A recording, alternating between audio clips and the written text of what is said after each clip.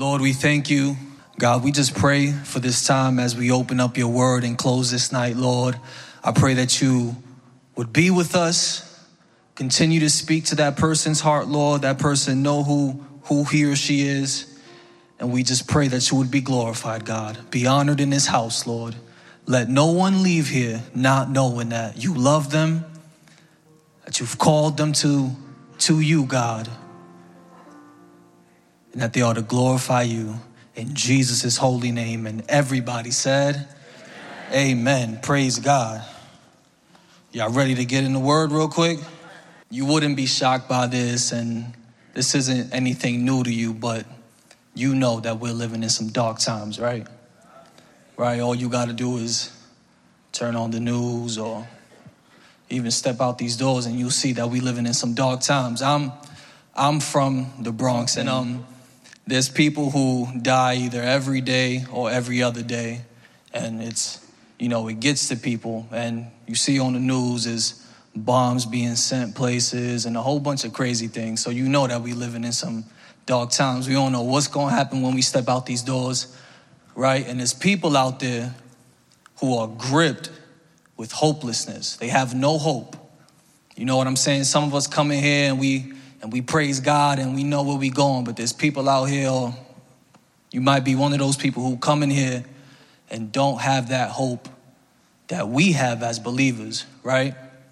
And that's what I'm simply here to talk to you about tonight is the hope that you can find in Jesus Christ, the love that you can find in Jesus Christ.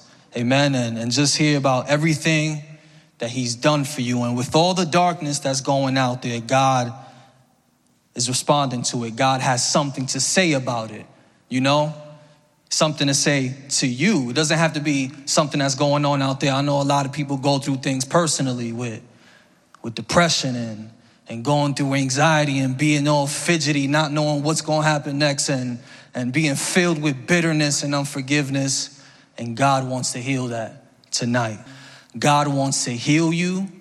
You hear me? And he wants to set you free. Tonight is your night to be set free. You got to believe that. And you got to receive that by faith. You got to know that God loves you. And to just tie that in, I recently got married this year in March, right? And we also expecting our first child. She's about 7 to 8 months, something like that. I know that my baby is due in December, right? And my baby is a girl. We're having a girl, and I didn't notice that there was a baby in my wife's stomach for the first 2 or 3 months, but around 4, 5, 6 months, she started poking and showing herself, letting me know that, I'm here. And I haven't met this little girl yet. Her name is Eliana, which means God has answered me. And I haven't met her and I haven't seen her face to face, but I love her so much already. Like I see her move. I put my hand on my wife's stomach and she's kicking, and I pray for her and I talk to her. And if I think harm is coming her way, I'm ready to do anything to prevent that. And I haven't even met her yet, and I'm willing to do that for my little girl. Now, with that in mind, how much more God loves not only my daughter, but me and you. Because we know the word says in Jeremiah 1:5, it says, before I formed you in the womb, I knew you. And before you were born, I set you apart. So here's what God is saying. Before I formed you in the womb, I already had you in mind. And I already had a plan and a purpose for your life. And you see, the devil will try to lie to you. I don't know how many people believe it or not, but I'm here to bring you truth and facts. We have an enemy who hates us. And we know that he wants to kill, steal, and destroy us, right? And he would want to blind you, and he's already blinding some of you to the truth. That God don't love you. That God don't know you. that everything that Tone is speaking today is a lie, that God didn't know you before he formed you, it's all a lie. And some of us believe it, believers and non-believers in here. We've been believing a lie that cripples us, a lie that keeps us from knowing the truth and living in the fullness that God has promised to his people. Because the other part of steal, kill, and destroy, it says that Jesus came that you may have life and have it more abundantly. So Satan would want to deceive you to think that you nothing, that you on this world just to exist and that's it. Get a job, retire, have some kids, get married, I don't know, and that's it. That doesn't sound too fulfilling to me. And God says that I've come to give you life and life more abundantly. That doesn't mean he wants to give you these nice cars and these fat houses, which people out there really preaching. But he says that in me, whether you on a wheelchair or you got your two legs, I'm enough. And whether you don't know what's going to happen, I'm going to give you that peace that nobody can take away. Now, there's another verse in the scriptures in the book of John, in 1 verse 12, it says, but to all who did receive him, who believed in his name, he gave them the right to become the children of God. I'm going to read that one more time because there's power in God's word. It says, but to all who did receive him, who believed in his name, he gave them the right to become the children of God. Now, this is where it gets good, because I remember when I first gave my life to Christ, or rather when God started reaching out to me, I didn't know that this was a faith walk, so I did the only thing I knew to be right, which was to Google the 10 Commandments and put them on my screensaver and try to follow each and every single one of them. And then, once I started failing it, I found out that there's 613 Old Testament laws that I got to keep in order to be right with God. 613 Old Testament laws, just so that me and God could be good. And then I started reading a little bit of the New Testament, and Jesus takes it a step further. He says, if you even look at your brother with hate or with anger, you've murdered him in your heart. He says that if you even look at a woman with lust, you've committed adultery in your heart. So I'm like, yo, who can do this?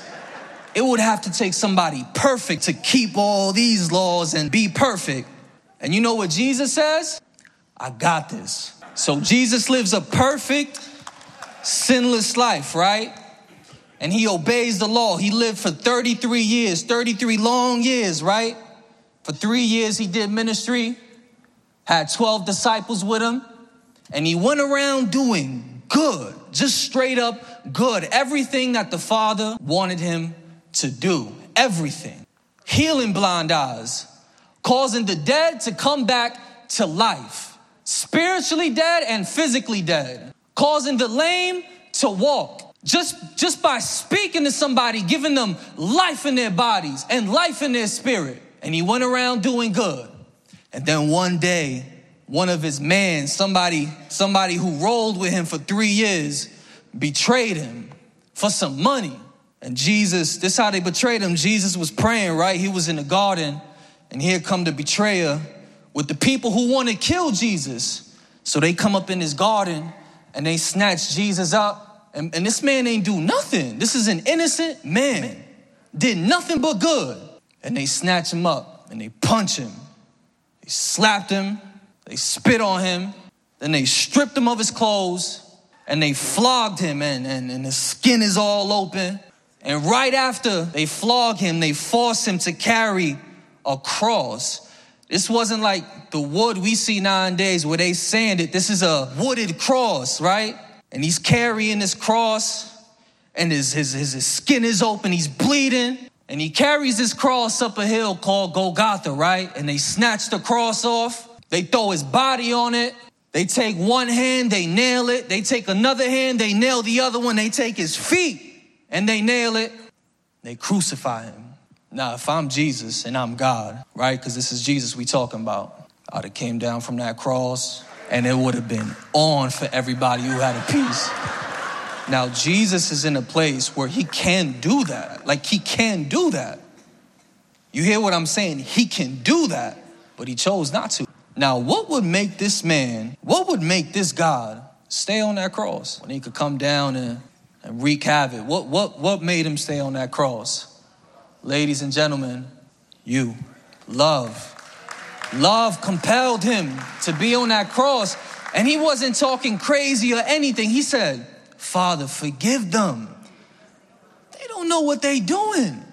Then they bury him, right? And imagine everybody thinking Jesus is dead. Yo, Jesus is dead, man. It's over. It's over, man. And then 3 days later, Mary goes to the tomb and she sees that the stone is rolled away. She's like, hold up. What is going on here? And she goes in and she goes and tell Peter and them and they like, yo, what's going on? Where's the body? And then he appears himself and it appears, and it's a fact because we know by scripture that Jesus rose from the dead. This is the only man who I know that has risen from the dead. Not Muhammad, not Buddha, and not any other false god. But Jesus is the only one who died. Hold up. Jesus is the only one who lived a perfect and sinless life, died, and rose again, and is alive today. And it's the reason why we in this church right now. It's the reason why we here right now. Because Jesus is alive. He's alive. Like he's even here right now. And he's telling everybody within the sound of my voice and everybody who's watching right now that if you give your life to me, if you surrender your life to me, I'll give you eternal life. And eternal life doesn't start when you die. Eternal life starts when you believe, because you spend time with Jesus. You fellowship with him and you get a taste of what heaven is like. When you worship, when you pray, when you read your word, when you're going through it, he's there with you. And this Jesus that I'm talking about, I don't know who I'm talking to, but this Jesus that I'm talking about is offering eternal life to you tonight. Not to, join the church and, we lit, let's join this church, we out. No, to do life with Jesus. He's inviting you to do life with him. This is the plan of God. I say this on the trains all the time. I've never in my life, and I'm sure that nobody here has ever in their life has seen a U-Haul truck behind a hearse. You know those moving trucks? Any moving truck. You've never seen any of those moving trucks behind a hearse, because you can't take what you have in this life with you to the grave. There's only one thing that's going to matter when you stand before God, and that's whether you believed and received and have been given the right to become a child of God. Believe it today, ladies and gentlemen. And don't listen to this without making that decision in your heart today. I even beg you. Life isn't promised for anybody in the next hour, tomorrow. Today is the day of salvation. Today is the day that you make that decision to walk fully with Christ. I'm not here for show. This ain't a game. This is life or death. And I'm just here to encourage you to make that decision with Christ. The most famous Bible scripture in the world, John 3:16. For God so loved the world, not so hated, and not maybe when he feels like it, but God so loved the world that he gave his only begotten son, that whoever, black, white, Hispanic, Asian, rich, poor, tall, short, whoever believes in me will not perish, but have everlasting life. That's a promise from God to you. That if you believe in what my son did for you, an eternity without me doesn't have to be yours. You can spend eternity with me, and that could start today. Amen? Ma'am, sir, please do what's right. Turn from your ways and accept what God has done for you. And it's a faith walk. I'm not here to invite you to, do this, do that, do this, don't do that. No, you accept Jesus and he'll live this life through you. by faith. This is an important moment, y'all. A real important moment right here. And it's time that we make a decision. I've given you what God has given to me to give to you. I want to invite you to do something today, to make that step of faith and come to this altar and give your life fully to Jesus Christ. I'm telling you, my life has not been the same since I gave my life to the Lord Jesus. I walked in this church in 2012, not by invitation, but I overheard somebody talking about this church. And Pastor Carter spoke a message called Sanctify Yourself, for tomorrow the Lord will do wonders among you. It's about 40 minutes long. Paid attention for 2. But those 2 minutes, he was talking to me. And my life hasn't been the same since. I've gone off to Bible school. I've married the woman of my dreams. I'm serving in ministry.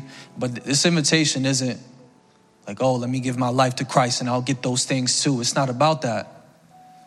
It's just about walking with the God who created you, who has a purpose for your life and wants to see you live it out through him. This isn't, a cakewalk, but it's worth it. It's worth it. It's worth walking with Jesus. It's worth it. It's worth it. It's worth it. It's worth it.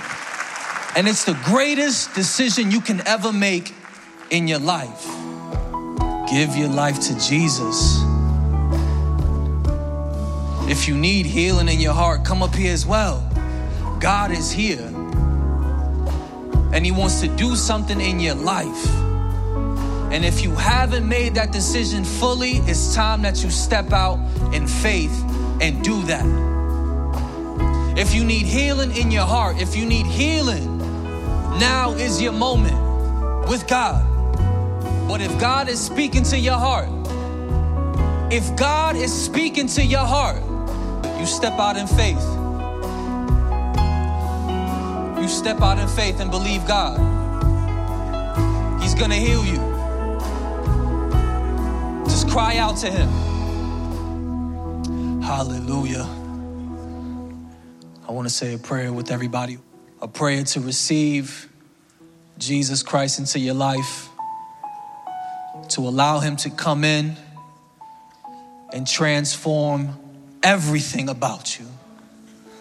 And I'm going to lead you guys in a prayer, and I want you to repeat after me, but I could pray this prayer all I want, but it got to be in your heart. Okay, you pray this prayer for yourself. Okay, repeat after me. Lord Jesus, we thank you. We thank you for speaking to our hearts. We thank you for dying on that cross. We thank you for doing what we couldn't do. We thank you for giving us life.